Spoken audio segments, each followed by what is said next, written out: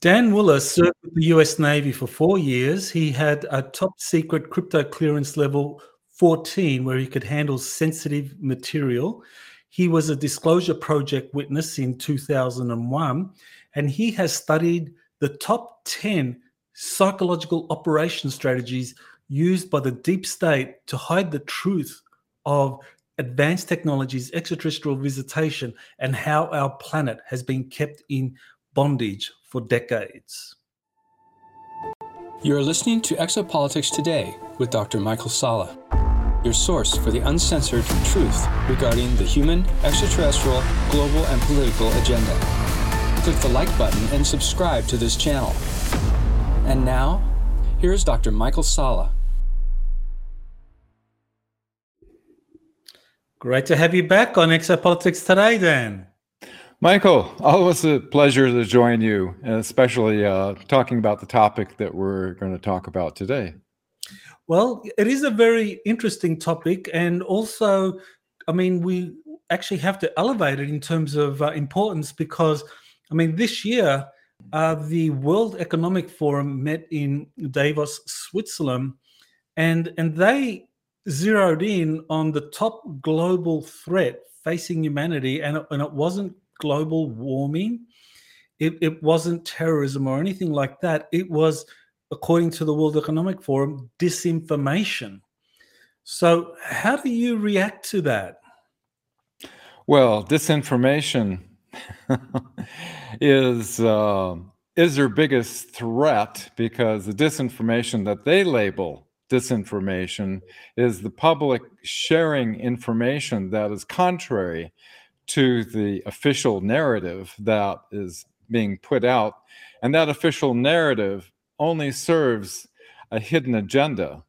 And so when people come up with anything that's conflicting with the official narrative, they label it as dangerous misinformation.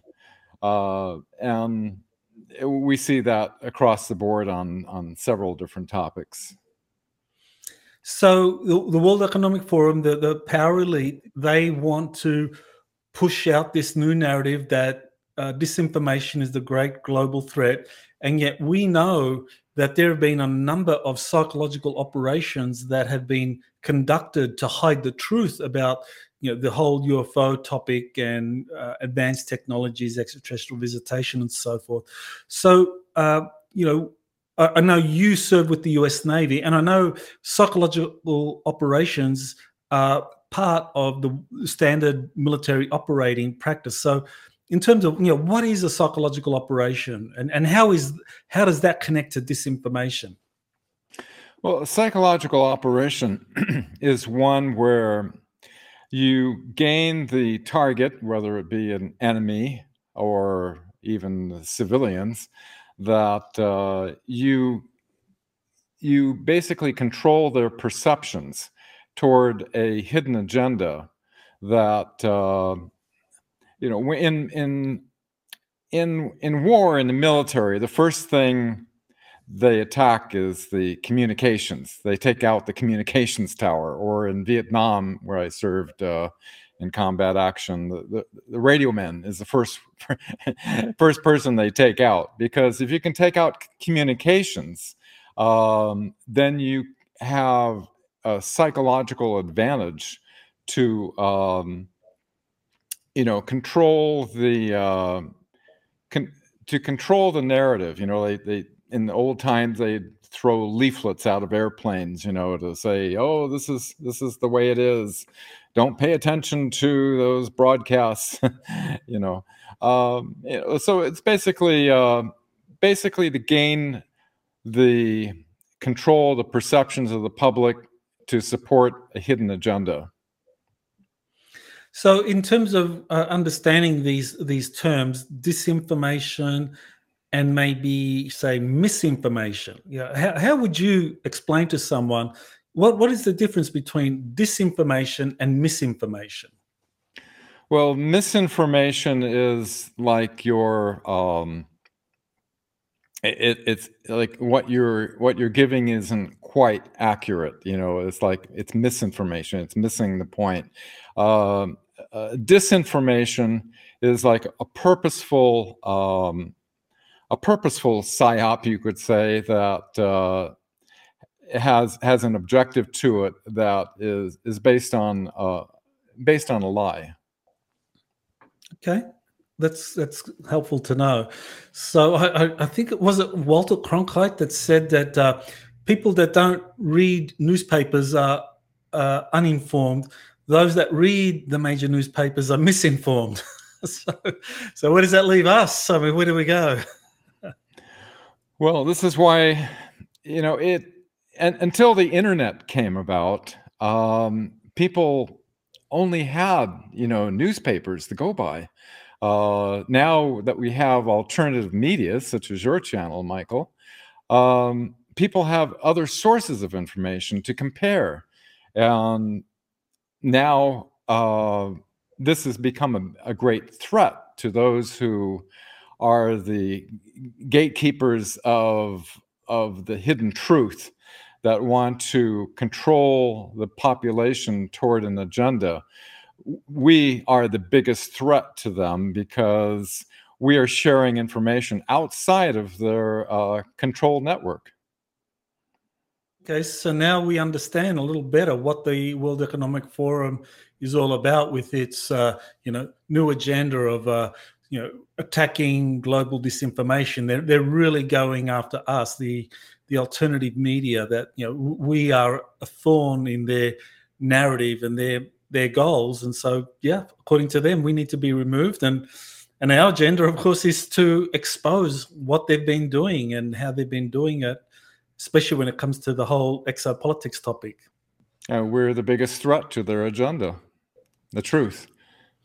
Right. Well, I know you've been working for decades on researching the truth, and you've got your website where I think the last time we talked, we went through some of the chronology of some of the ET related projects, but now you're going to walk us through the top 10 or the 10 most relevant psychological operations that you believe are operating today that are relevant to this exopolitics topic?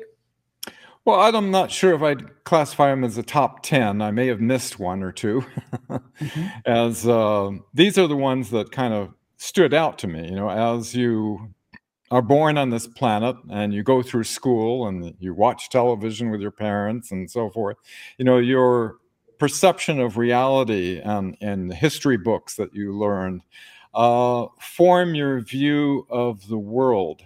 And what you find out is later in life that most of what you've learned is a lie, and that a whole nother reality exists. And the thing that's wonderful is that the glitches in this reality matrix reveal what that truth is. And fortunately there's a lot of leaked, authenticated, classified documents. There's many witnesses that you've interviewed, and all of these indicate that this hidden reality that's been purposely hidden from the public. And so I would call these psychological operations, or psyops. So let's go through your list of 10 psyops that kind of stand out for you as particularly relevant to this topic. Sounds good, Michael. Get a little water here. Psychological operations are the planned use of propaganda, and the primary purpose is to influence the public, to control their basic perceptions, to hide the hidden agenda. Little on my background, as you know, I was a top secret military witness that testified back in 2001. Each one of us stated we're willing to testify under oath. The 21 witnesses were exposing the illegal secret government operations and the extraterrestrial presence. PSYOP topic number 1. We won the war. We had ticker tape parades, against the Nazis, victorious. Everybody was weary of the war, and this was the best news, what they wanted to hear too. They don't want to hear about the other elements that are going on, such as the Nazis were able to gain advanced technology because of an alliance with the Draco of the Sakharov Empire, somewhere around 1933. And then by 1934, they had achieved anti-gravity flight.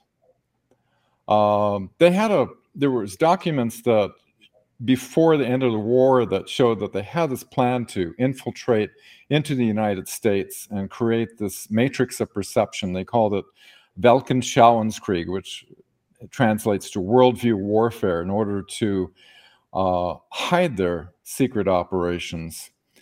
Now, Alan Dulles is instrumental throughout this entire situation of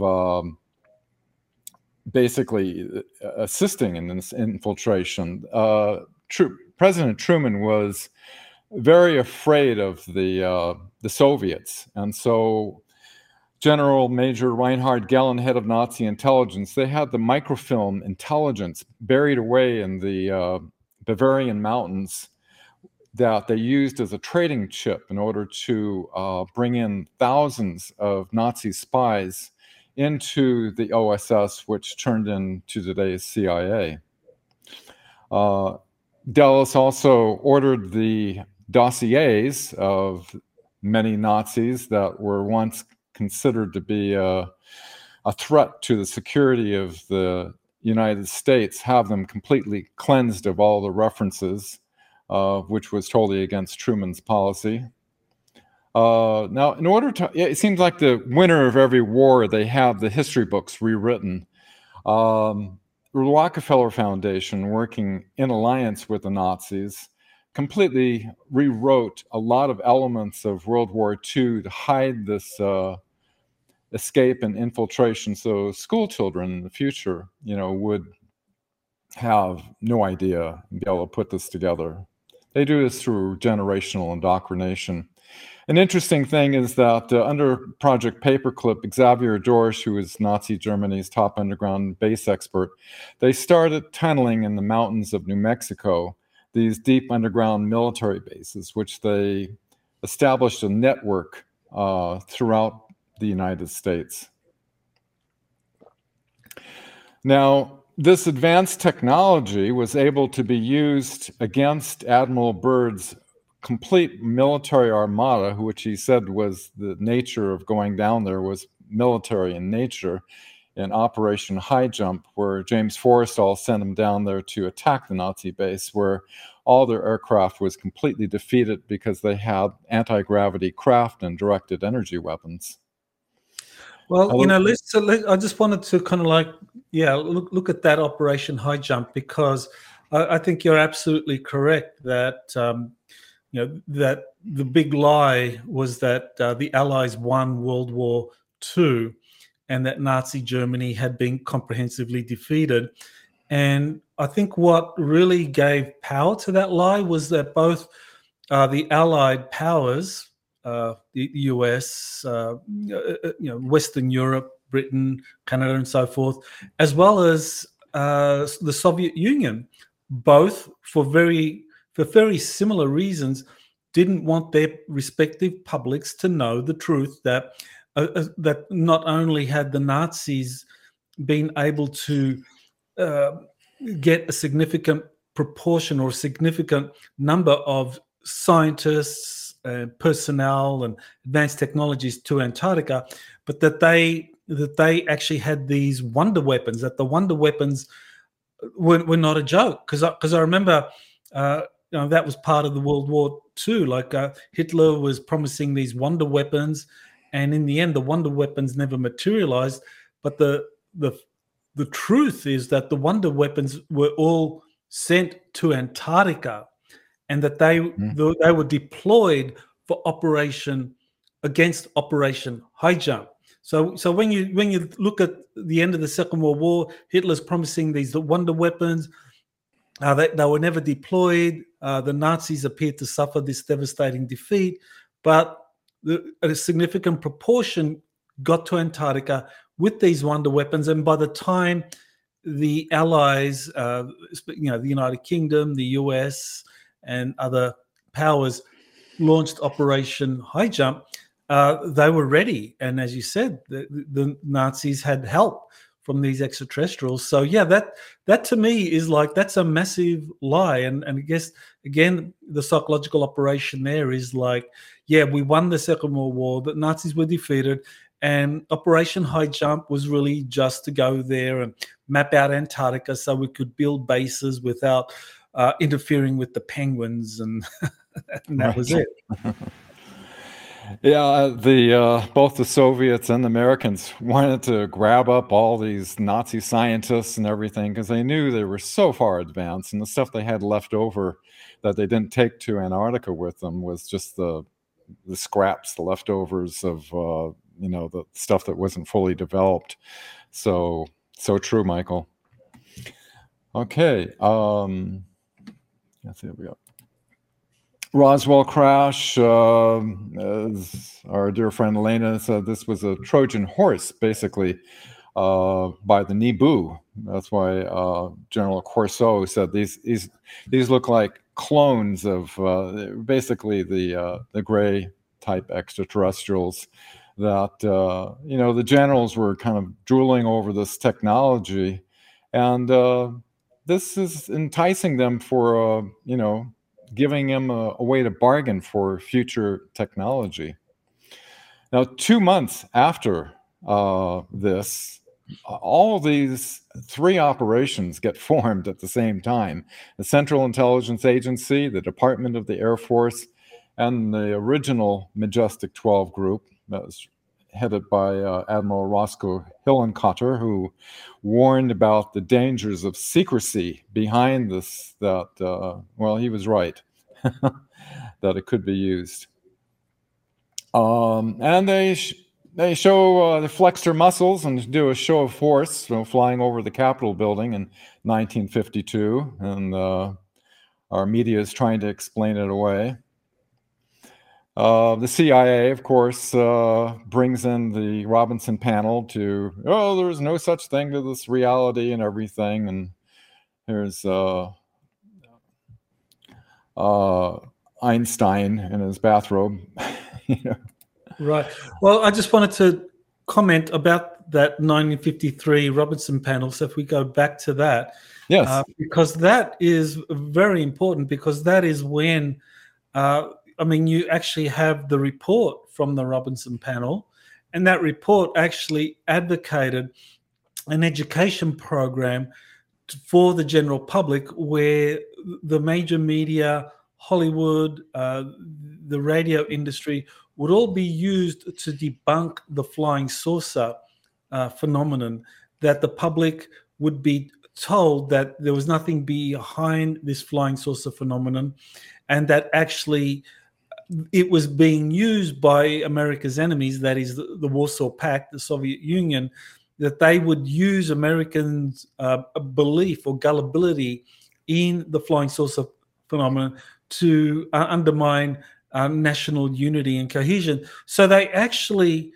through the Robinson panel, which, as you pointed out, was sponsored by the CIA, actually laid the foundations for decades of publicly ridiculing and debunking any scientist, any professional that talked about flying saucers, UFOs as being extraterrestrial in origin, as actually aiding and abetting Soviet propaganda. And so, that was a big factor in why it was that for decades, no academics, very few professionals risked their careers, because to do it was suicide. Oh, yeah. The Robinson panel was a classic psyop they wanted to keep this out of the public's mind. It's interesting, some of the conclusions they come to was, if I'm remembering correctly, is that scientists, if they came out with advanced technology, it would destroy their long pet theories of how science works, and that the religious community, it would upset the religious community, and all these different very lame reasons to deny this truth to the public. Okay, a big event happens. Eisenhower meets the Galactic Federation of Worlds. One of the witnesses there, Gerald Light, he stated it was his conviction in a letter that Eisenhower planned on going on radio and television in May that year and disclose this to the public. But MJ-12, headed by none other than Alan Dulles, MJ-1, they wanted that technology. And so what they did was they basically sold out our planet to get this technology, allowing the Nibu Greys to abduct millions of our citizens for their hybrid program. They gave them underground facilities, and this was a way to invade our planet in a workaround around the Prime Directive that they were attempting to do that failed. Well, I just wanted. Go to the next slide. Please. Okay, 1955. This was February of 55. President Eisenhower, at this point, he lost control to the Nazi Draco-Orion alliance. And from this point forward, every single president, CIA director, heads of intelligence, doesn't matter who you are, denied access. And that's how I became involved in the disclosure event in 2001. Because if you look back, President Eisenhower, they denied him access to Area 51. He was only allowed to send 2 CIA agents to report. JFK, after he sent the memo, he was, with extreme prejudice, denied access. You have President Carter, who made his campaign promise to release the UFO files, was denied by CIA Director Bush Sr.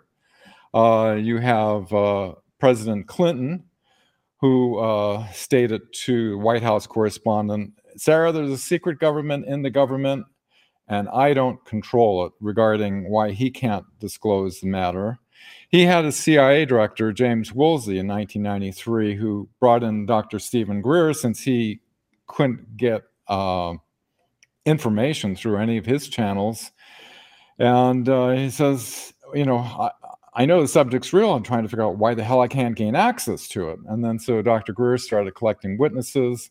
That's how I became involved. And then when Admiral Wilson was not only denied access, but he was threatened that he would lose rank and see an early retirement if he didn't drop the matter immediately, he told Dr. Greer, if you get your witnesses that you've collected, which is going back to 1993, this is 1997, you have my permission to go to the mainstream media and expose these illegal operations. And so that's what brought about the event that I participated in. Well, I wanted to talk about those meetings because we're focusing on psychological operations, and right here you have a really big one. And of course, any scientist that is interested in this issue of extraterrestrial life, I mean, they're always told of, the Fermi paradox, that Enrico Fermi, one of the guys that was involved in the development of the atomic bomb, he asked the question, well, if aliens are out there, if alien civilizations exist somewhere out there, well, where are they? I mean, if there's life out there, it should be here. We should be seeing it. So because we're not seeing it, then there's no evidence that there's extraterrestrial life. And this is something that was being purposely put out throughout this period, when at precisely that time, you have President Eisenhower traveling to these military bases, Edwards Air Force Base in 54, you have Holloman Air Force Base in 55, actually meeting with extraterrestrial representatives and ambassadors, and agreements were being reached, and bases were then being built, and resources shared, and all of that. And all the time, you have Enrico Fermi, and you have all of these debunkers. Some of them were paid debunkers, like Professor Menzel from Harvard University, that was part of the Majestic 12. I mean, his job was to, look at the sheer hypocrisy. His job He was an was MJ12 member too. correct. He was an MJ12 member, and his job was to disinform the public, saying, well, if extraterrestrials are out there, well, where's the evidence? The Enrico Fermi, the Fermi paradox. And of course, he, being a member of Majestic 12, knows about, or was briefed about, these meetings with these extraterrestrials arriving at bases. So, you think of the massive lie there. On the one hand, you're having these meetings, galactic diplomacy, agreements are reached. And on the other hand, you're having your spokespeople go out to the general public saying, well, if ETs are out there, where are they? They should be showing up. Where are they? Fermi paradox. And all the scientists, even today, decades later, are still regurgitating the Fermi paradox as though this is some great truth and revelation, but in fact, it was a lie from the beginning.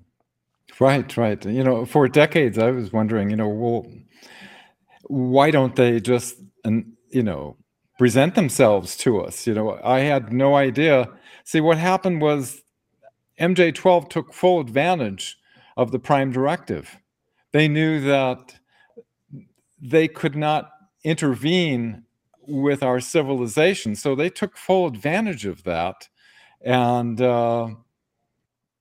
used the Psyops in order to say, oh, there's no extraterrestrial life. That's all, hogwash and swamp gas and everything.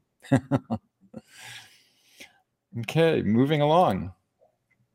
Now, we know Eisenhower he knew that the Fourth Reich had infiltrated the military-industrial complex. And as General Lufkin was on his staff, that he had lost control to the corporations, that he tried to cryptically warn about the misplaced powers and unwarranted influences, that to take nothing for granted, that only an alert and knowledgeable citizenry, that's all your viewers out there, could protect our future liberties. Oh, here's an interesting one. There's history channels and all these different outlets, say, oh, Hitler died in the bunker, and they have all these specials and everything like that. And Heinrich Himmler, he crunched down on the cyanide cap and committed suicide, which he said he never would. The problem is the JFK files didn't get released until the year 2017. This was because George Bush Sr. put a 25-year secrecy order on it. And in the JFK files, it implicates George H.W. Bush as well as Lyndon B. Johnson, besides Allen Dulles, in the assassination of JFK. But in the files, it shows that there's a report showing Hitler was alive and well in South America in 1955. And then the double of Himmler, who took the cyanide cap, Himmler had a dueling scar on his left cheek. The doppelganger did not have that scar, and they both escaped.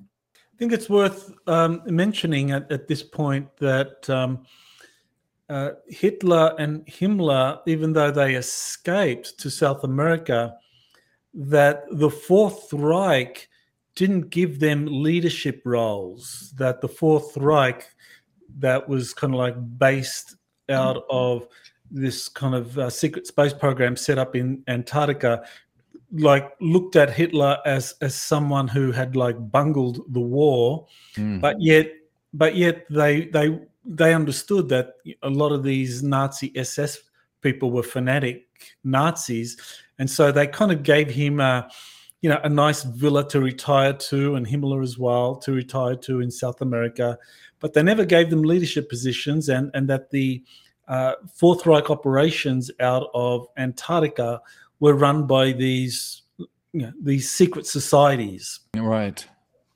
True. Yeah. They didn't go along with Hitler's ideologies. Let's see. And this is interesting. Not many people brought this up, but in 1960, President Eisenhower flies all the way down to Bariloche, Argentina, which is way down there. When you consider that Hitler is alive in most likely his Nazi hideout down there, did he travel there simply for fostering relations with President Frondanzi, or was this just a cover story for Eisenhower actually having a meeting with Hitler? There's no evidence or proof, but it seems as though if Hitler's alive and down there, and Eisenhower flew all the way down there, that possibility is, it exists. I think, isn't there also stories about that area, Bariloche, that there are tunnels, underground tunnels, that connect that area with Antarctica? So if you've got this secret space program operating out of Antarctica, the Nachtwaffen or the Dark Fleet, whatever name you give it, and it has its leadership down there, that Bariloche would be a very convenient place, because you could have your personnel going back and forth between Bariloche. So Bariloche was maybe not so much that Hitler played the kind of like, maybe he was like a figurehead that could be rolled out, maybe to embarrass Eisenhower. I think the Nazis wouldn't have been beyond that, I think. But the real business, the real negotiations would have been with the Fourth Reich operating out of Antarctica. Oh, it was very, very Nazi-friendly area, and it's like a little Bavarian village down there. And absolutely, I agree, Michael. Okay, the Space Brothers from Venus that George Adamski meets with in 1952. Okay. Okay, we know MJ12. Dan, Yes. maybe you back up there, and I just Yes. wanted to clarify. So what was the psyop here with George Adamski visiting the Space Brothers from Venus? What was the psyop? Well, they wanted to, as we'll see as we go into the slides, they wanted to make it appear that any of these flying discs that you see flying around are extraterrestrials that are from Venus. And what this would do is effectively obscure or hide the fact that these are from the advanced technologies of the German space program. And so this was a psychological operation to divert the attention to being extraterrestrial rather than German. I see. Okay. I guess your next slides go into that. Is that right? Yep. Okay. Oh, perfect.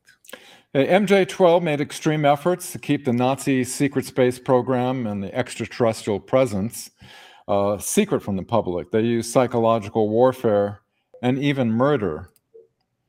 As we know, James Forrestal, who sent Admiral Byrd down and was defeated, he wanted the public to know about the German space program and the extraterrestrial presence.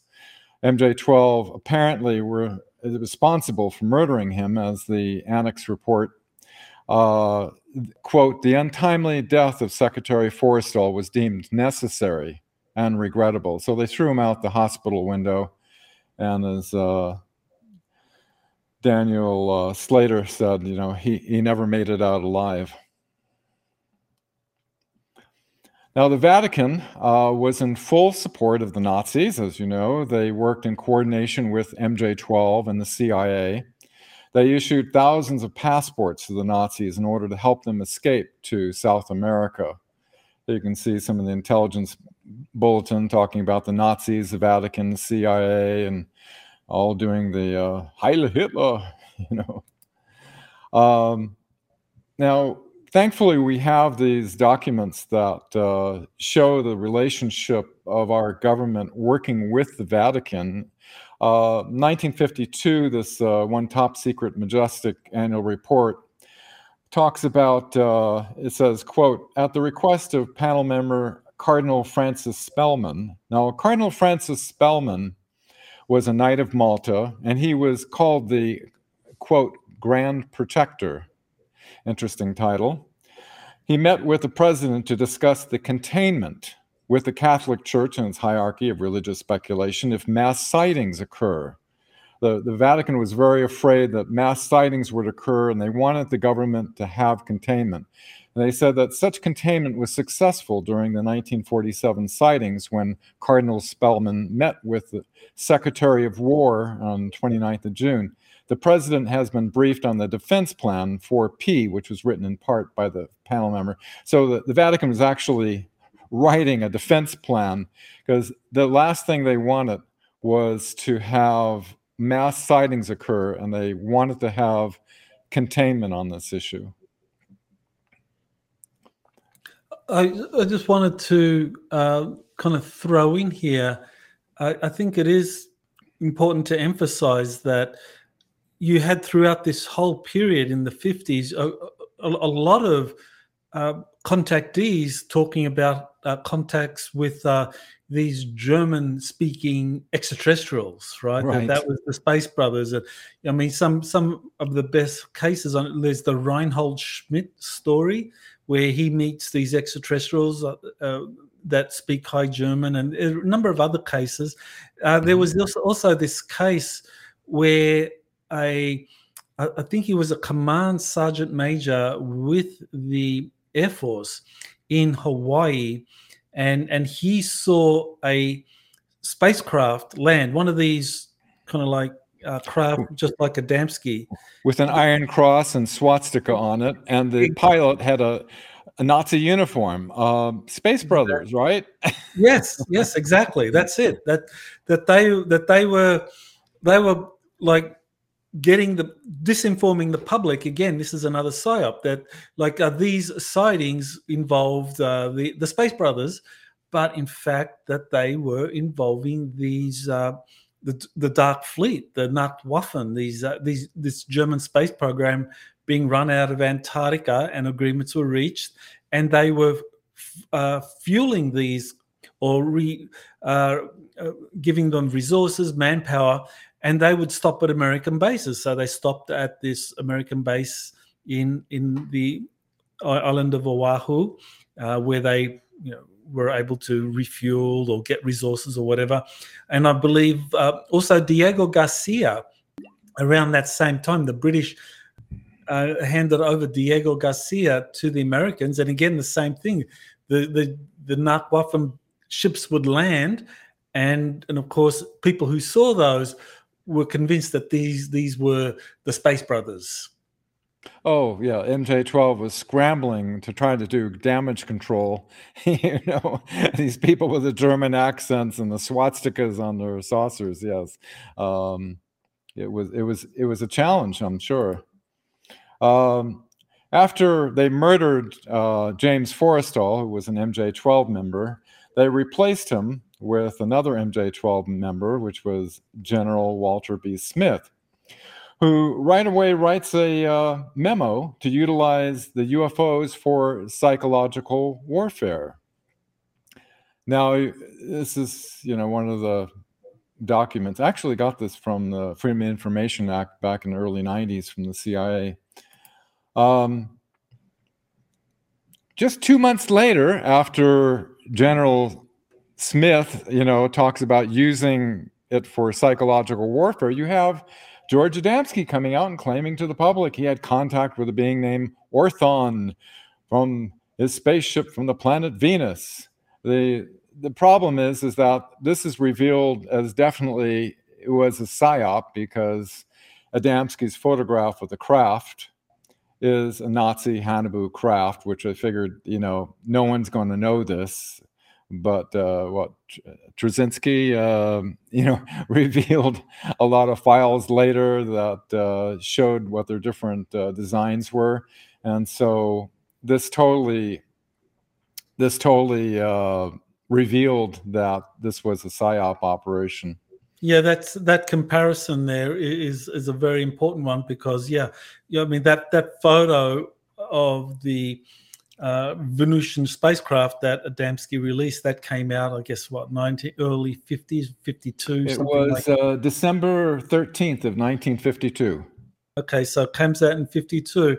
And then Vladimir Trzynski, he released that top one, which was a schematic of the Hannibal 2, and that was in the 1990s, and that was from the collapse of the Warsaw Pact. And Trzynski was a member of the Bulgarian Academy of Sciences, and so he was, with the collapse of the Warsaw Pact, all of the intelligence agencies from Warsaw Pact members, they were all selling everything they had, and so this got out into private hands, and so there you have it. And you look at it, and it's like, well, that's an exact match for the Adamski craft. So we can say this, either the Adamski craft was the German space, was one of the part of the German space program, or that the Hannibal craft were modeled on some of these, say, Venusian craft, or the craft built by, say, human-looking extraterrestrials, that they use that as the prototype. Yeah, but highly unlikely. Well, on that issue, William Tompkins, he did say that what the Draco did was that they gave the Nazis all of these operational prototypes of craft, and they gave them to them and said, "You work it out." So so it's possible that the Draco had some of these captured craft. Maybe this was like maybe a Federation craft that had been captured and handed it over to the Nazis and said, "Hey, build this." So Tompkins did say that. Yeah. Well, over time, lies. It takes a couple of decades sometimes, but lies get exposed, over time. It's interesting that Adamski was, every time he had a contact, that U.S. Air Force flew him to the Pentagon, where he had a military ordnance ID card, which allowed him access into the Pentagon. In 1952, the Pentagon was well aware of the German space program had survived, and was flying over U.S. territory, and they wanted this kept secret. So any reference to the German origin, such as craft, was thoroughly downplayed. Instead, it was diverted to references to extraterrestrials from Venus. And as you mentioned previously, Michael, Reinhold Schmidt hears them. He happens to be German himself, and he hears them talking in German amongst themselves, and he says, "Oh, they were talking in High German language," and he adds, "and very good High German language." And we have earlier we have Willard that you mentioned, and the swastika and Iron Cross, and the pilots wearing a German Nazi uniform. So they were once in a while they were showing up. Now, this is interesting, the relationship of the Nazis, the CIA, the MJ-12, Vatican. It seems apparently that they wanted to award George Adamski for his contribution to the MJ-12 PSYOP and keeping this Nazi secret space program secret. So Pope John, the 23rd, presents this solid gold medallion with his head embossed on it. Wow. Okay, so that's very interesting. I hadn't thought of that in fact, when Adamski was given this gold medallion by the Pope, it was because he played a role in a kind of like a psychological operation to hide the truth about the Nazis, and of course talking about extraterrestrials. Because I mean, you can imagine.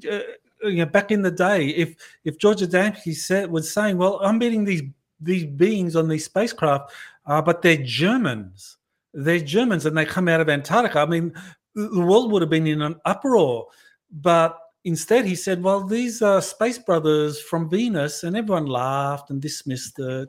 So, yeah, I think that's very interesting what you're saying, that this Adamski was knowingly part of a psychological operation. That's very interesting. They were apparently very pleased with his efforts. Yes. I hadn't thought of that. That's interesting. 1981, President Reagan gets a briefing, which CIA Director William Casey brings him in on. The briefing disclosed that the psychological program was using the media to carefully craft a public perception of the UFO phenomenon. They said, quote, "The first person who helped us with this disinformation program was Mr. George Adamski back in the 50s. Interesting, this little more confirmation. Yeah, that's impressive. I mean, that's corroboration with what you were saying. That's important. That's an important piece of history here, that a lot of the Space Brothers stories were in fact officially sponsored disinformation programs to kind of like steer people away from the whole German program operating out of Antarctica. And they also said that the NSC, National Security Council, felt open disclosure could lead to nationwide panic if all information about UFOs and alien visitation was released, causing panic among religious leaders worldwide. Oh my God, we're going to have to change our way of thinking. The briefing also revealed the influence of all productions of UFO-related movies. You can think going all the way back to The Day the Earth Stood Still in 1951. This helps the public keep their minds open. Now, this is all part of, seeding the collective mind, since the whole public on the whole planet has been hoodwinked and this reality kept from them. What they've done, I think they've rationalized that if through science fiction, they can seed these concepts, it keeps their minds open, but it also allows us to keep our secret aircraft away from the public's knowledge. So people just think, it's extraterrestrial. And the famous quote by William Casey, "We'll know our disinformation program is complete when everything the public believes is false." Now, the real spacecraft from Venus lands in Alexandria, Virginia in 1957 with Ambassador Val Thor of the Galactic Federation of Worlds to meet with President Eisenhower. For a period of 3 years, he stays in a VIP status at the Pentagon to attempt to assist Eisenhower with, you can imagine, with this complicated situation. Okay, ready to Psyop number 4. Well, maybe just back up to Val Thor, because I think it's worth emphasizing here, because when you proposed that a lot of these flying saucers that were being seen, or the Space Brothers, that elements of that, or significant elements of that, were part of a psychological operation or disinformation, and Adamski was knowingly part of that. That's kind of quite a revelation. But what you're not saying, that all of the craft were part of this disinformation to hide the truth about the Germans. That's some of the craft were also belonging to this positive group of extraterrestrials that we call the Galactic Federation, and Val Thor was part of that. So yeah, I mean, I think it'd be good to just clarify. You're not saying that all of the flying saucers that were being seen at the time were like these German craft reverse engineered operating out of Antarctica. That there were genuine extraterrestrials, but they were part of this Galactic Federation, and Val Thor was part of that. That's correct. Yeah, it was a mix, and I think it was kind of rare that the Nazi craft, show up, like those 2 incidences back in 56 and 57. But yeah, absolutely. There's a real, and there's the made on Earth. Yes, and on that issue, one of the witnesses called Anonymous. This is the guy that talked about Eisenhower threatening to invade the S4 facility, Area 51, Majestic 12 didn't reveal. He said that his job, part of his job for the CIA, was to go over the data that they got from all of the instrumentation from South America, and his job was to differentiate between the genuine extraterrestrial flying saucer or spacecraft from the reverse engineered human craft. So even then, the Americans in the 1950s, that they had a lot of instruments operating out of South America using whatever satellites eventually came, and they were focusing on trying to tell the difference between the German flying saucer craft, the Hannibal craft coming out of Antarctica and operating in the Americas, and the genuine extraterrestrial craft coming from off-world. That's a really good point, Michael. Yes, I remember him talking about that. Definitely there was these two different types of craft from two different worlds that were being monitored over there. That's interesting, all coming out of Antarctica. Okay. Here's another, Elon Musk's not going to like this one. We need rockets to overcome gravity and go into space. Well, my fellow witnesses, each one of us, including myself, we each stated in front of the 22 cameras that we're willing to testify under oath before a congressional hearing, which is penalty of perjury. Mark McCandish, one of our 21 witnesses, he revealed that back in 1988 at Norton Air Force Base, there was a show for high brass that's showing these what's called alien reproduction vehicles. These are the antiques that were made back in the 1950s that could go faster than the speed of light. Here was a actual military photograph of one that fits the form pretty close to the illustration that my dear friend Mark McCandish drew back then. Now, Dr. Stephen Greer, he didn't want to go to this. He said this is just a kangaroo court, the citizen hearing back in 2013. And I told him, well, you should go, Well, he went and he did give the following, saying that October 1954, apparently he got intelligence from somebody in the NSA that's been in the vault, and it said that ever since October 1954, we've not needed rockets, jets, internal combustion engines, surface roadways between cities. You have to think in like Back to the Future, where we're going, we don't need roads. And so he testified back in 2013 about by October of 1954. Now, keep in mind, this is 2 decades behind Nazi Germany had operational craft in 1934, 20 years later. Now, Walt Disney, 33rd degree Freemason, along with Werner von Braun, is using television, Nazi-friendly, to sell us on the idea that rocket propulsion in the future for space travel is going to overcome gravity, and everything's about rockets, and when they knew otherwise.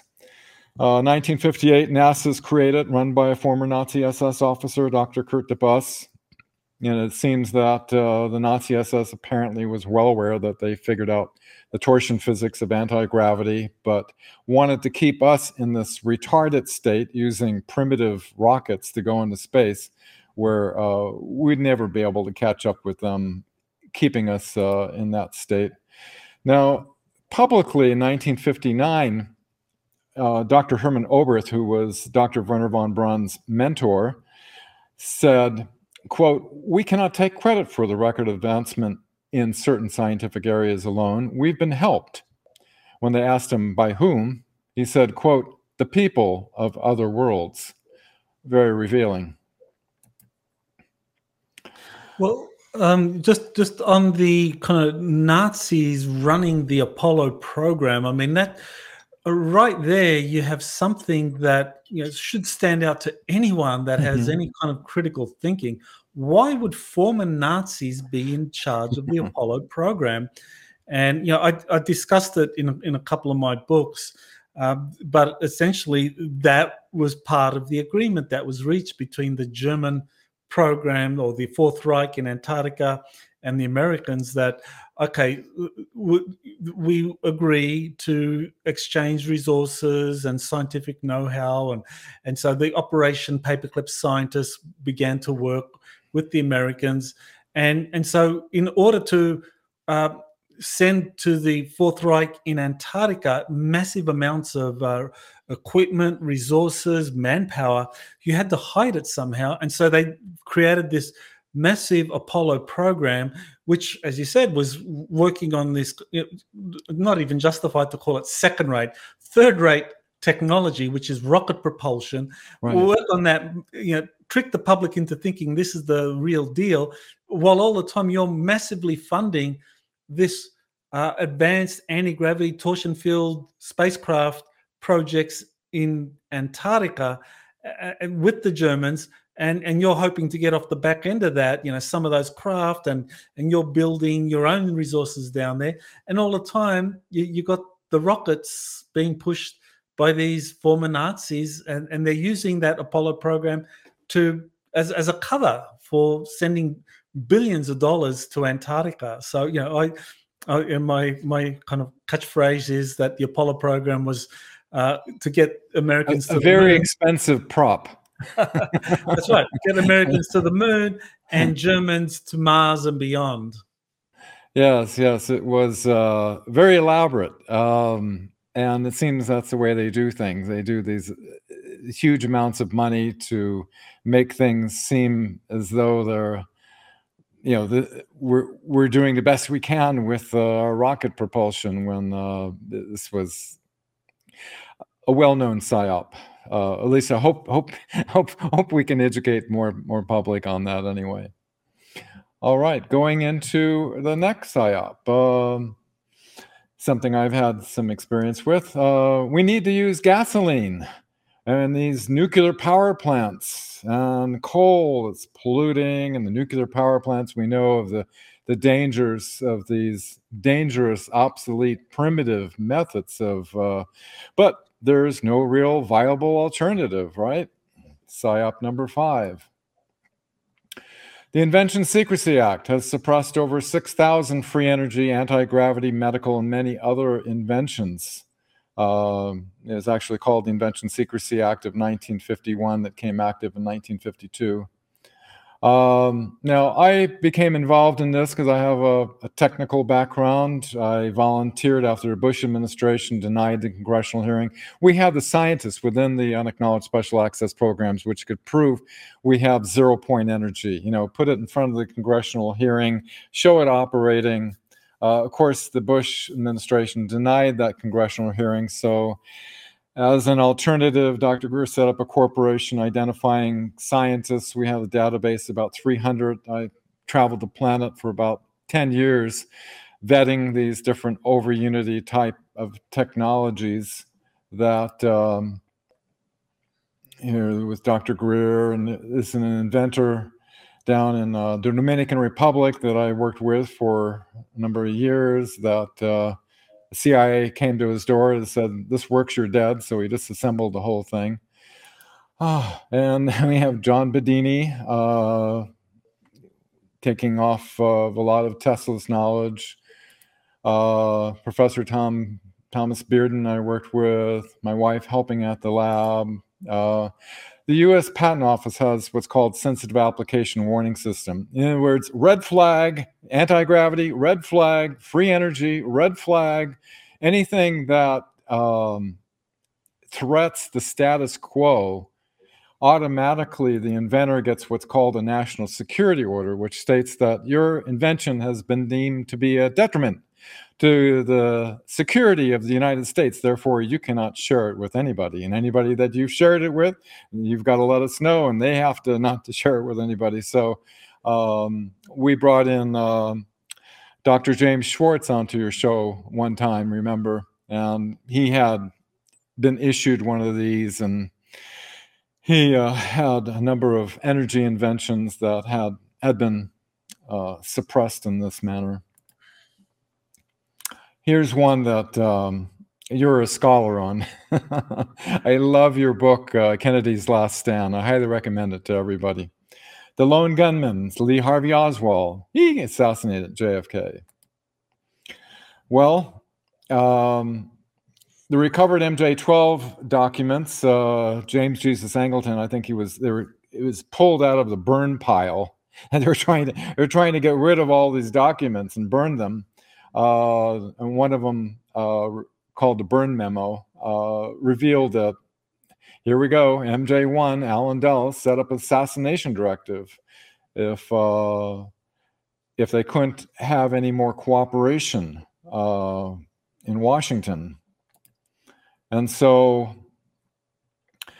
President Kennedy sends a top secret memo to the CIA to release the UFO files 10 days before he's assassinated. You can see this has got to be the worst handwriting I've ever seen, but it says Angleton has MJ directive or majestic directive.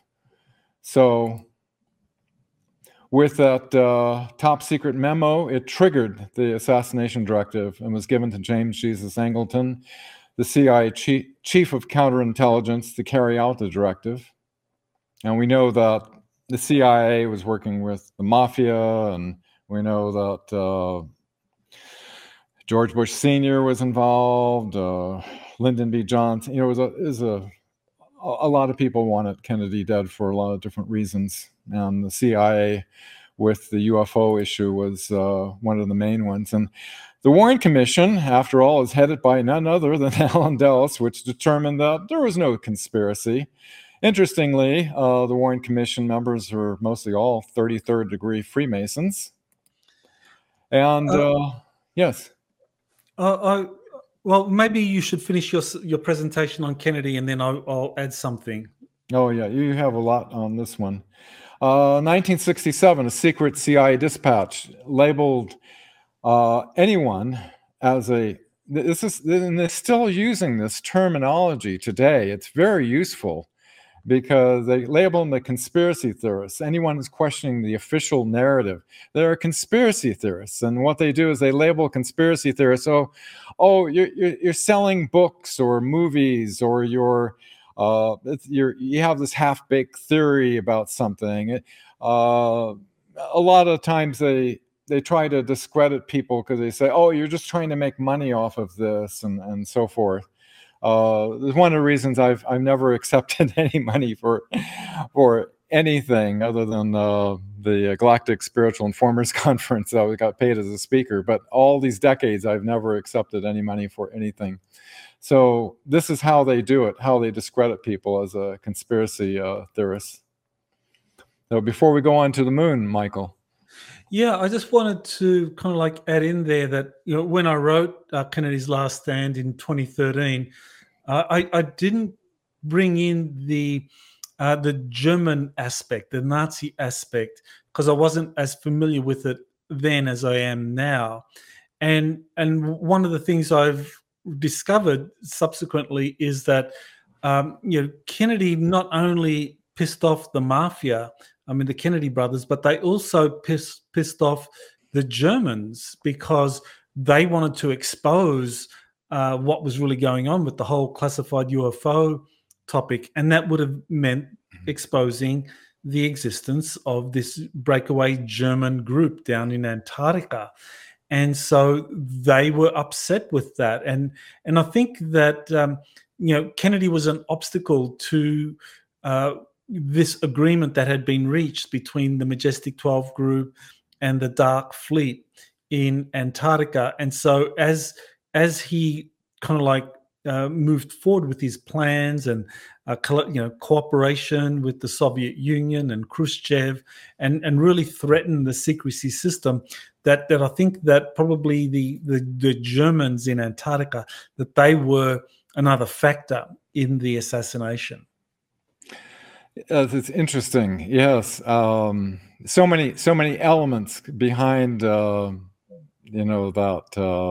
and then you have the Freemasons and the whole thing. Okay, onward to the moon. In 1969, we went to the moon and just got some rocks and came back as seen on television.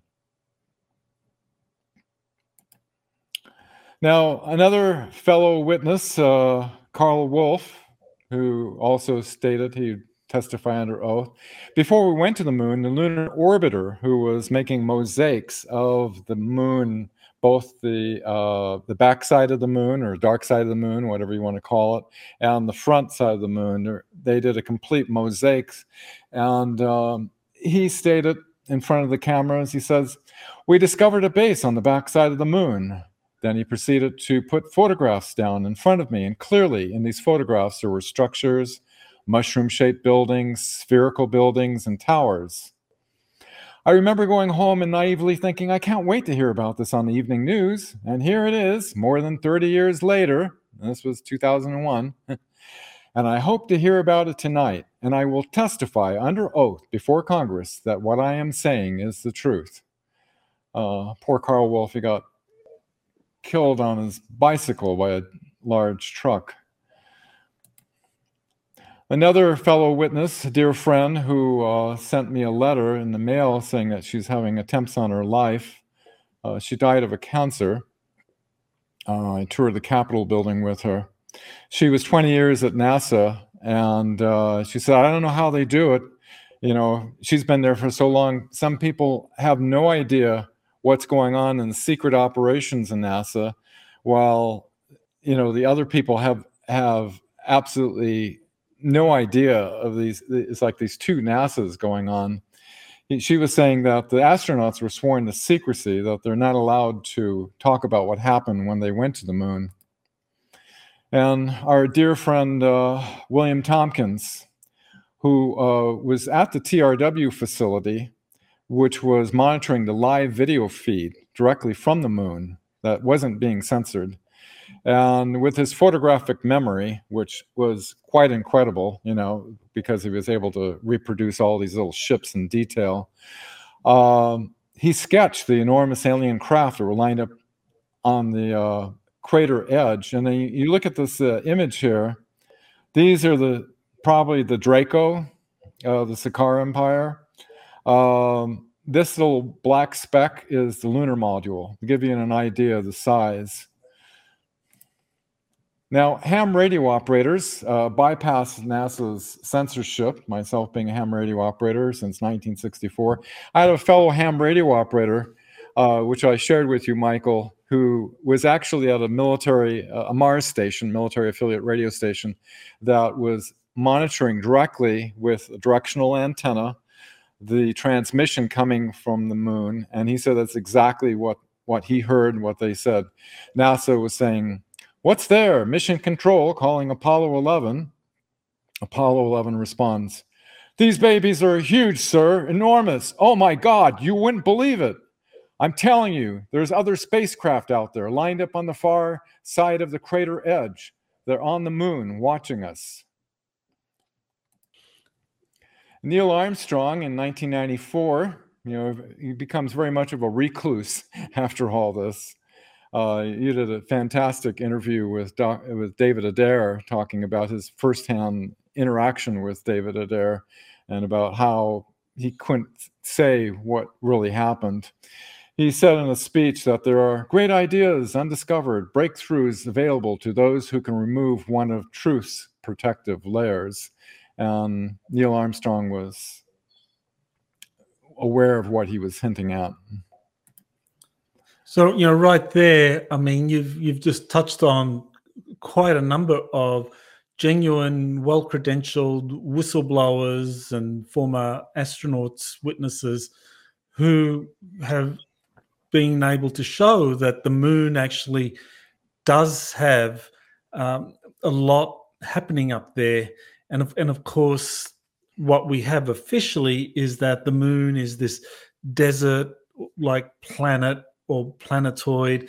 There's nothing on the surface other than craters, and that beneath it, you might have some seismic activities, maybe a cavern here or there, but but that's it. It's devoid of anything of great interest. But in fact, what we know from these whistleblowers that you've cited, is that there are ancient facilities up there. There are extraterrestrial craft up there. There are bases there. That there's an incredible amount happening there. And again, it's all hidden. This is all another massive psychological operation to make people believe that the moon is really an uninteresting place. And nothing to see. Let's move on. It's quite a stretch for people, as William Tompkins says. First of all, it's not a moon, and it's not our moon, and it's hollow, and it's a spacecraft that was put in tidal lock orbit a long time ago, and it's a hard one for people to imagine. They think, oh, this is just Earth's moon. It's just the way it's always been. But no, it's actually kind of it seems like it's a kind of like a way spaceport, kind of like a place to go to jump from, to go to other places. And apparently the Nibu and the Draco were in full control of it until the year 2021, when they were purged out of our solar system. And now the Galactic Federation Worlds, thankfully, is in full control there. Okay, speaking of Psyops, my favorite, myself being an ex-ABC newsman, this is a topic I think everybody should become familiar with. The mainstream media, the news you can trust. Though, the thought is, how could our media and information systems be allowed to be infiltrated by an enemy and we not know about it? And how this happens is through generational indoctrination. I remember Hitler once said, give me a child up to, 7 or so, and he's mine for life. It's like if you indoctrinate children at an early age and generational indoctrination, over a long period of time, a lie could take on a whole different form. Through generational indoctrination spanning many decades, children had grown up watching television. Most have innocently assumed the television networks would not have any reason to deceive you, like Walter Cronkite, and so have accepted the information as being reliable based on the assumption that numerous broadcast journalists are researching and vetting this information to be accurate. And surely they would speak out if there was something that wasn't true and inform us, right? So we have to look back through history about the cabal, you could say, which is the global elite with lots of money that control things, where J.P. Morgan, Rockefeller, Warburg, who's responsible for the Federal Reserve, they purchased the main 25 newspapers at the time, and they put their own editors in and gave the editors the information that they wanted the public to know. So this is going way back in 1917. And in 1921, the Council of Foreign Relations then is controlling the narrative for the media. And among the members is, guess who? Allen Dulles. Okay, and then Allen Dulles starts Operation Mockingbird, where the CIA is paying 400 media journalists to form the public's perception. They're giving the script and everything. When I was an ABC newsman, I would take off the teletype of American Press, United Press International, and I would read the news. And I had no idea who is forming these news reports and how they're worded.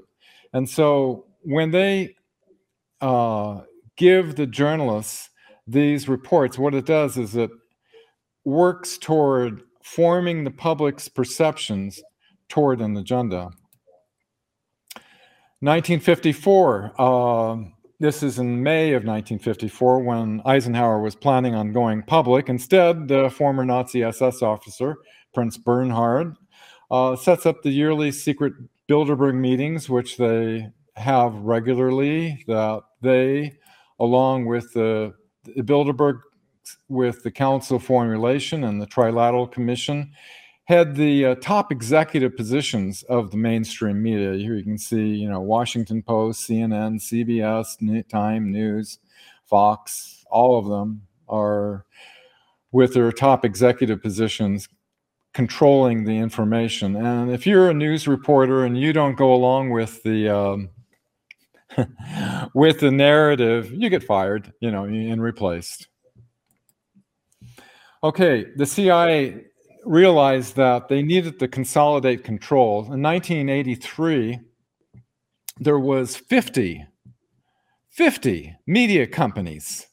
And so what they did was they started these secret meetings, the CIA, with the heads of mainstream media in Sun Valley, Idaho, that what they did was they consolidated it down from 50 to only 6 media corporations in order to centrally control the narrative. Now, this is their attitude. Brzezinski, who co-founded the Trilateral Commission, shortly the public will be unable to reason or think for themselves. They'll only be able to parrot the information they've been given on the previous night's news, and that's pretty much true for a lot of people. After all, you have to consider the newscasters are reading the script. They're reading on the teleprompter, like I did when I was, a newsman.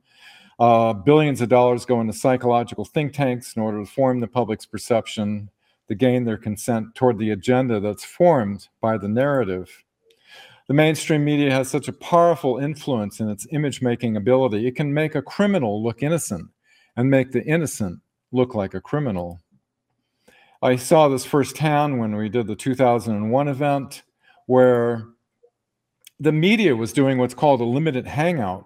They weren't revealing about the illegal secret government operations or the extraterrestrial presence. Instead, the media did what's called a limited hangout by saying that we wanted to have simply a congressional hearing on the reality of UFOs. Now, CBS did a special interview with me, and I said, look, I'm not doing this interview with you unless I can say we have the scientists that can prove we have zero-point energy. They promised, flew down from Los Angeles to San Diego, where I was, interviewed me for 45 minutes. Afterwards, she said, I never had this happen before, but the higher executives, and we know who they are, made me cut that part out. Dr. Joseph Goebbels, who knows propaganda quite well, he said propaganda becomes ineffective the moment we become aware of it. And that's so true, isn't it? Okay. I just wanted to touch on that, the mass media, the consolidation of the media that you pointed to, the Sun Valley, how they got 50 major media corporations from 1983 consolidated down to 6 by the late 2020 or something like that. So, I mean, that would be, that is definitely a worrying sign. But I guess what we can take comfort from is that while the mainstream media was being consolidated in this way so that they could more easily control mainstream media narratives, the alternative media has just blossomed.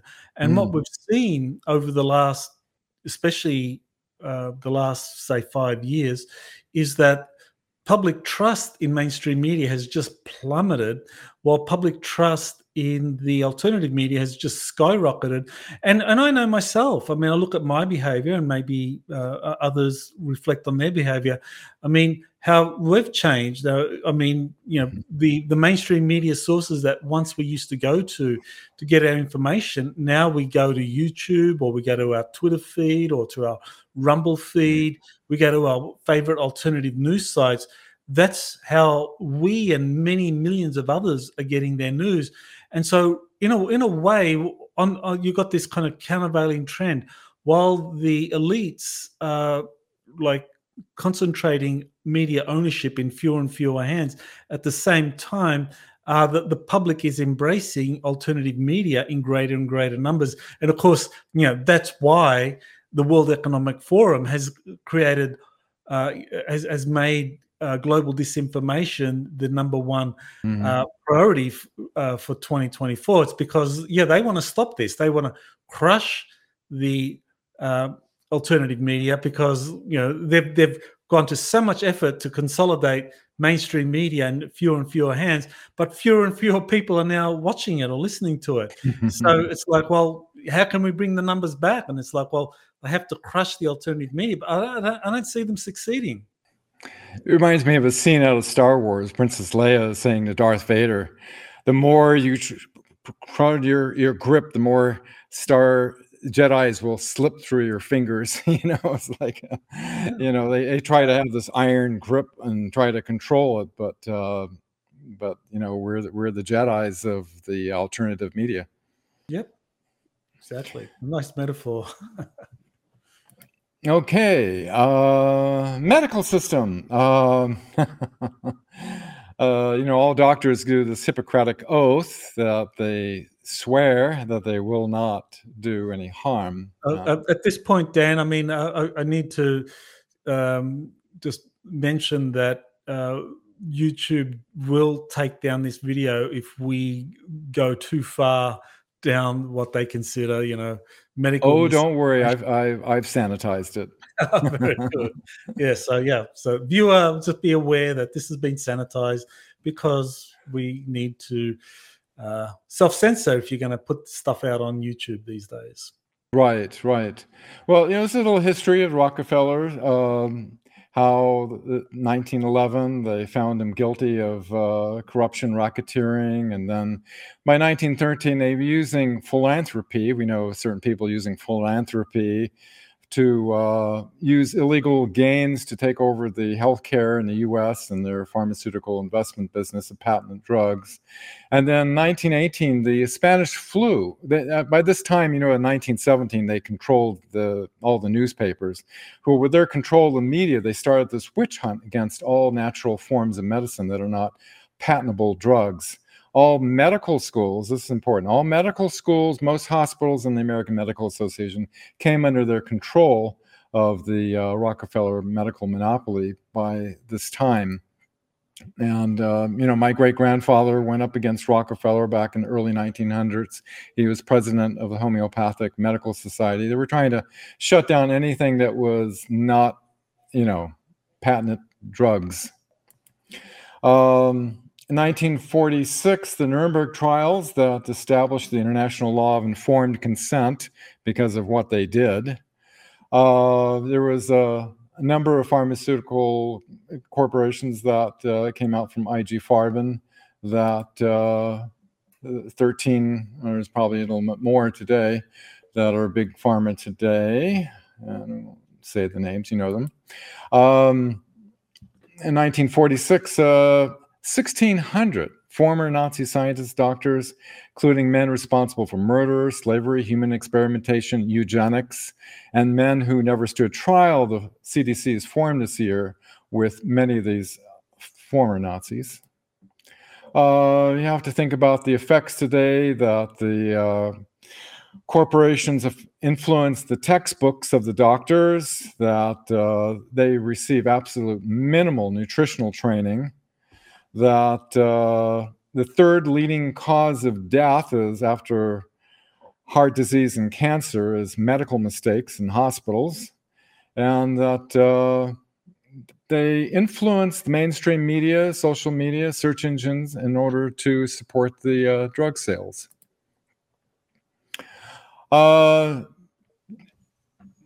Dr. Max Gerson is a nutritionist who was murdered and cured my mother of cancer. My mother had level 4 cancer, which only radiation surgery or pharmaceuticals are legal in the U.S., so I had to take her across the border.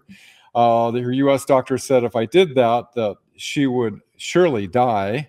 Regardless, I took her there. 2 months later, the same doctor examined, could not find a trace of cancer in her body, and my mother lived into her 90s cancer-free. Max Gerson's daughter shared with me that Dr. Gerson was strychnine poisoned right after he published his book, A Cure for Cancer. Dr. Royal Raymond Rife, the scientist who discovered how to cure cancer with frequency oscillations. In 1934, Dr. Rife, before a special medical research committee with his equipment, was able to cure 16 terminally ill cancer patients. The organizer of the event, just hours before he was able to announce the amazing results, was fatally poisoned and his papers were lost. Planet Earth. We have a global population of 8.1 billion humans on it. Our average human lifespan, for men anyway, is around 77 years. Advanced human-like extraterrestrial races across the galaxy are said to have an average lifespan in hundreds or even thousands of years. Why not here on our planet? And we're going into the final PSYOP. There's no secret space programs with advanced medical technology. That's only science fiction. And we've only gone to the moon. And we're aware that the 2001 event inspired computer hacker Gary McKinnon, who revealed on the computer systems, they wanted to put him away for 70 years in prison for this, the U.S. Navy Solar Warden secret space program. I love this image. I hope you don't mind. I borrowed it from your wonderful book. The Galactic Federation of Worlds, working with the U.S. Navy since the 1940s, helped to develop the Solar Warden space program. And they also worked with Office of Naval Intelligence to give Gene Roddenberry the script for Star Trek in order to seed the collective mind with concepts like teleportation, warp drive, wormholes, and the Prime Directive. Gratefully, in 2021, our solar system has been liberated from... Well, Dan, before we go there, maybe we should just talk about this existence of a secret space program, because I know right now there is a lot of people that are embracing the information coming from David Grush, and other whistleblowers, insiders that have been talking about the existence of these corporate programs where some alien craft or craft of non-human intelligence are being recovered, they've been studied. But the narrative that's emerging from a lot of people, not just David Grush, but also people from the Soul Foundation, Luis Elizondo, George Knapp, Dr. Eric Davis helped put off, a whole lineup of people that are being given a lot of prominent coverage in the mainstream media and have big YouTube followings. They're all saying that yes, craft have been recovered, but the technology is too advanced and we haven't yet reverse engineered it. And so they're kind of putting out this information, and you can go back to the Bob Lazar days as well, where Bob Lazar said similar things. But they're saying that that there's been no progress or very little progress made in reverse engineering these craft. And of course, the information you've cited and that I've been putting out in my books is saying the reverse. So what do you think's going on? This could be part of PSYOP 10, or it could be its own category of PSYOP 11. But it's a very important one you're bringing up, Michael, because there is a definite narrative of certain individuals that are brought forth on the mainstream media that are, going along with this narrative that, we've got some extraterrestrial craft, but it's way too advanced, And Bob Lazar, who I met with back in '93, and I filmed him at a private meeting outside Area 51. His testimony has been 100% consistent, and I believe he's completely he's not compromised. He's completely valid what he's saying, but of course he's not. It's compartmentalized. Of course he's not read into these other projects that have achieved like back in the 50s, like Dr. Greer testified, and like Mark McCandish testified that we've had these anti-gravity craft going back into the 50s, and as Gary McKinnon revealed that we have a secret space program with these huge cigar-shaped craft that are in our solar system and the Solar Warden program. So no, they want to keep this, and it seems to go along with the false flag alien invasion. It seems like, because as long as and all the UFO, UAP Senate hearings, they're always saying, oh, we don't have any kind of technology like this. And you think about what happened to my dear friend Mark McCandish before he was going to testify that he was supposedly committed suicide.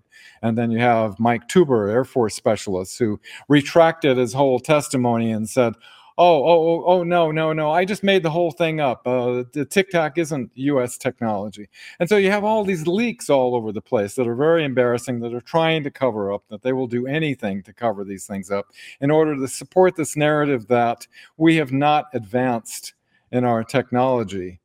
So that's that should be nearly number 11 and should be given a lot of attention to, because it is a primary psyop that Dr. Eric Davis, has briefing members of Congress that, we haven't made much progress, but yes, we have reverse engineered, and it's going through the New York Times, which is the main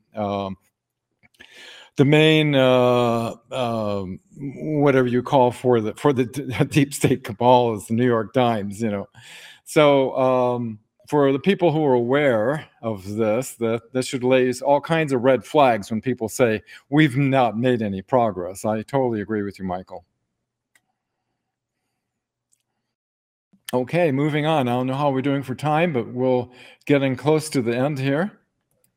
Okay, as we know, this advanced medical technology is able to time and age regress enlistees into the space program, of which you've interviewed a number of them having total memory recall. Now, this medical holographic science of the medbeds, it's basically, the holographic technology is based on the fact that the universe is holographic, and it can be tuned through the vector of time. An individual's holographic field contains within it this time vector, which can be attuned to an earlier point in time when the body was more optimal. Think back in your 20s or whatever. Then this pattern can then be projected onto the body, causing the body to morph into this more optimal pattern. Now, in the 1980s, I worked with IBM's head scientists on a project that worked on a holographic camera that was able to substantiate this principle. It was patented in Paris, France in 1955. Thousands of photos were made with it. Here's, you can see the schematic in the patent. Here's a time spiral to move forwards and backwards in time. Now, this was using a drop of blood from a woman who was pregnant. It was 50 miles away, was tuned into the fetus. So you can see the form here. Now, they were able to move forwards and backwards into time to see the different gestation levels of this. So thousands of photos were made with this. My job working with Dr. Vogel was to turn this, instead of a photographic plate, which was very laborious to take a picture and you have to have it developed, it was to turn it into a real-time display. So this substantiates the reality, although this was primitive in comparison to the technology they have in the space program. It substantiated the reality that the holographic field can be tuned through in time. And we have a number of witnesses, like our dear friend John Charles Moyen, who was attacked on Mars by a black Draco that almost severed his body in half, and they put him on a med bed and completely restored him. He's in the French section of the Solar Warden program on the spaceship Solaris. And then our dear friend Tony Rodriguez, who was a Nakwaffen cargo engineer and doing many other things as well. His arm was severed and his foot, and this was completely restored after an insectoid attack on Mars. He said he felt like $1 million afterward. Our dear friend Elena Danan, she was abducted by the Nebu Greys, thanks to Alan Dulles and the MJ12 group, for their hybrid program at age 9, causing severe complications. And she was taken in France to a med bed, and those complications were alleviated. She was rescued by the Galactic Federation of Worlds, and the implant that the Nibus put in, they repurposed it and retuned it to be a communication device to communicate to her. With this, she's graciously accepted the task of being an emissary for the Galactic Federation of Worlds. It's interesting that on March 30th, 2023, Thorhan, her rescuer and contactee, took her on board his craft, and they went to the moon, where she actually witnessed the massive facilities inside the moon, where she saw the production of thousands of these holographic medbeds and other technologies that will no doubt be released at some point when the timing is appropriate. In my view of Elena, and like you, I research a lot of different witnesses, but there's a lot of different voices claiming today inside knowledge what's happening. Only Elena has an ongoing history that I've seen that no one without the direct knowledge could possibly know. And then later the information becomes public knowledge and verified, thus continuing to establish her credibility. Most of a lot of what you've researched, I've pulled from, Michael, and some of my own research as well. But there's about 24 examples of corroboration, and 3 of them just really stand out, showing scientifically verifiable evidence validated by space agencies on Earth before they had knowledge of these events, showing that Elena is receiving credible, accurate information. These 3 events, NASA substantiated it after she disclosed it. In February 2022, she identified 3 planets in Proxima Centauri 2 years before NASA was able to verify it with more advanced, telescopic abilities. And then Thorhan says, watch for activity on Neptune to be revealed. Everybody's going to be talking about Neptune. And 2 weeks later, NASA substantiated down at the South Pole region, it starts heating up because of the space arcs, as you know. And then she contacted you by email, Michael, that Thorhan was doing some terraforming operations on Mars, and he said they just had a huge quake at the Ares Prime base. And then 1 week later, they have a seismometer on Mars. It reported the largest quake ever detected in the solar system on Mars. These are 3 examples that have been scientifically verified that there's just no way, somebody can make this up. Well, Dan, I mean, we really are kind of like at the end of our time, so maybe we need to bring it to a close. So you've just kind of like that last psyop is the kind of like critical one in terms of like these advanced healing technologies, holographic healing. These exist, but they have been kept from the general public. But there is a plan in place to reveal this. So, just to kind of bring together what we've done, and we'll have to meet again to continue our discussion and go to the next topic, which I think is an important one. On this topic of, the 10 psyops or 11, any kind of final words you want to add to that? We're maybe about 2-3 minutes to the end, if that would work. Okay. I know. It's like one of these type of things that you and I have so much to say about all these different elements. But as I've been in communication via Elena to Thorhan's younger brother, who's a terraforming scientist who's currently working on Mars, and I joined you in October of last year, presenting for the first time a frill generator crystal to the public. There are no more lies and deceptions, time for truth and liberation of our planet. Wanted to talk just briefly about some of the technology that Jenhan has shared. I can do this in less than 2 minutes. The eye of the crystal to alter the holographic structure of reality. Jenhan has said how to cut the crystal. This is different than a Vogel crystal and how certain specifics and how it's cut to the hexagonal core of the crystal, and where the two vortices that are formed, they create this phase conjunction node in the crystal, which they call the eye of the crystal. And it allows you to go into the void, or any place in time and space, any dimension, density you can access through this.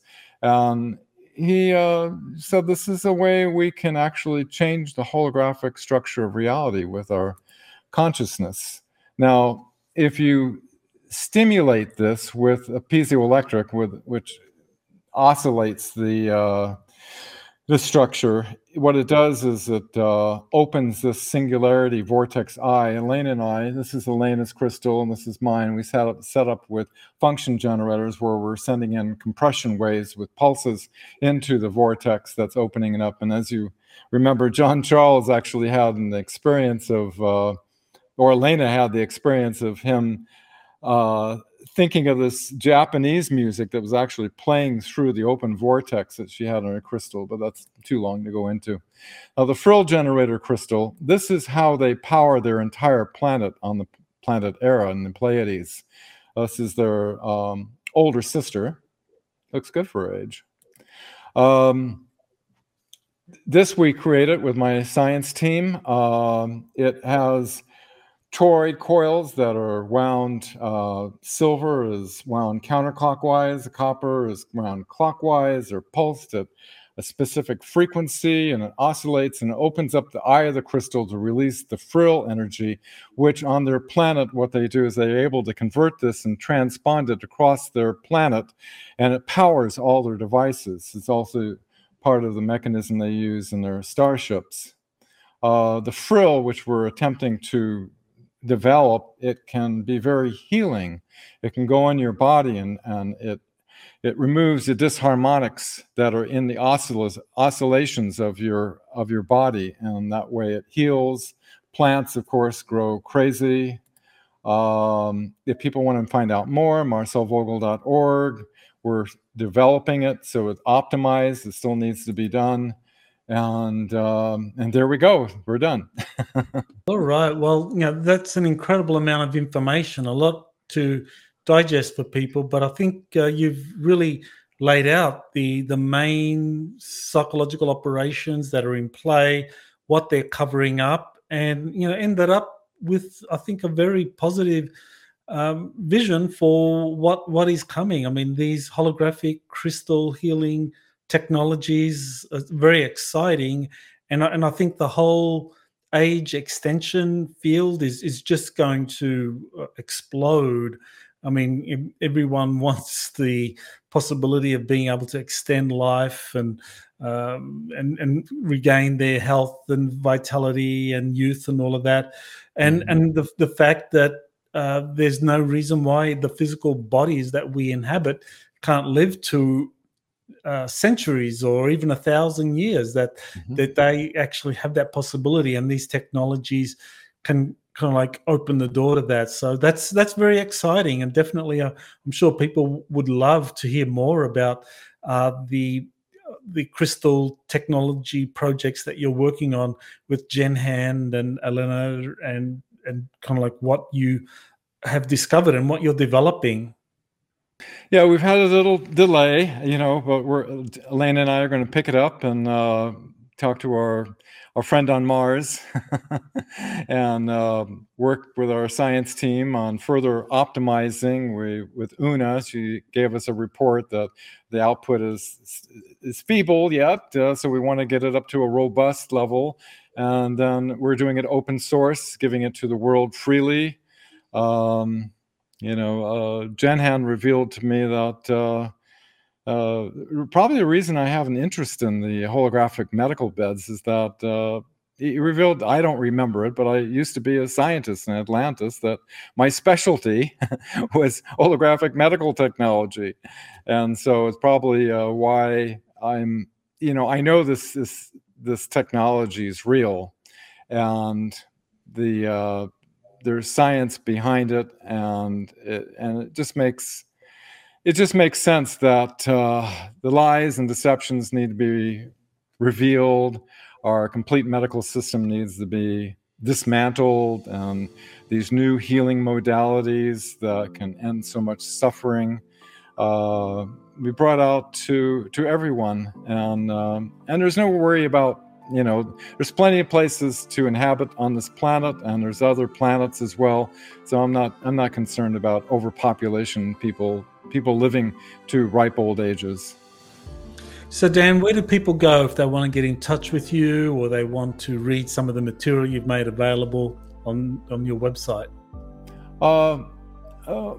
In his honor, marcelvogel.org has the communication log, which is like 150 pages of question answer that has formed the understandings that we've gained from their science, which is thousands of years ahead of our understanding.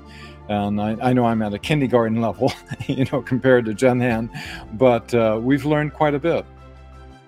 Okay, so marcelvogel.org, and your own personal website.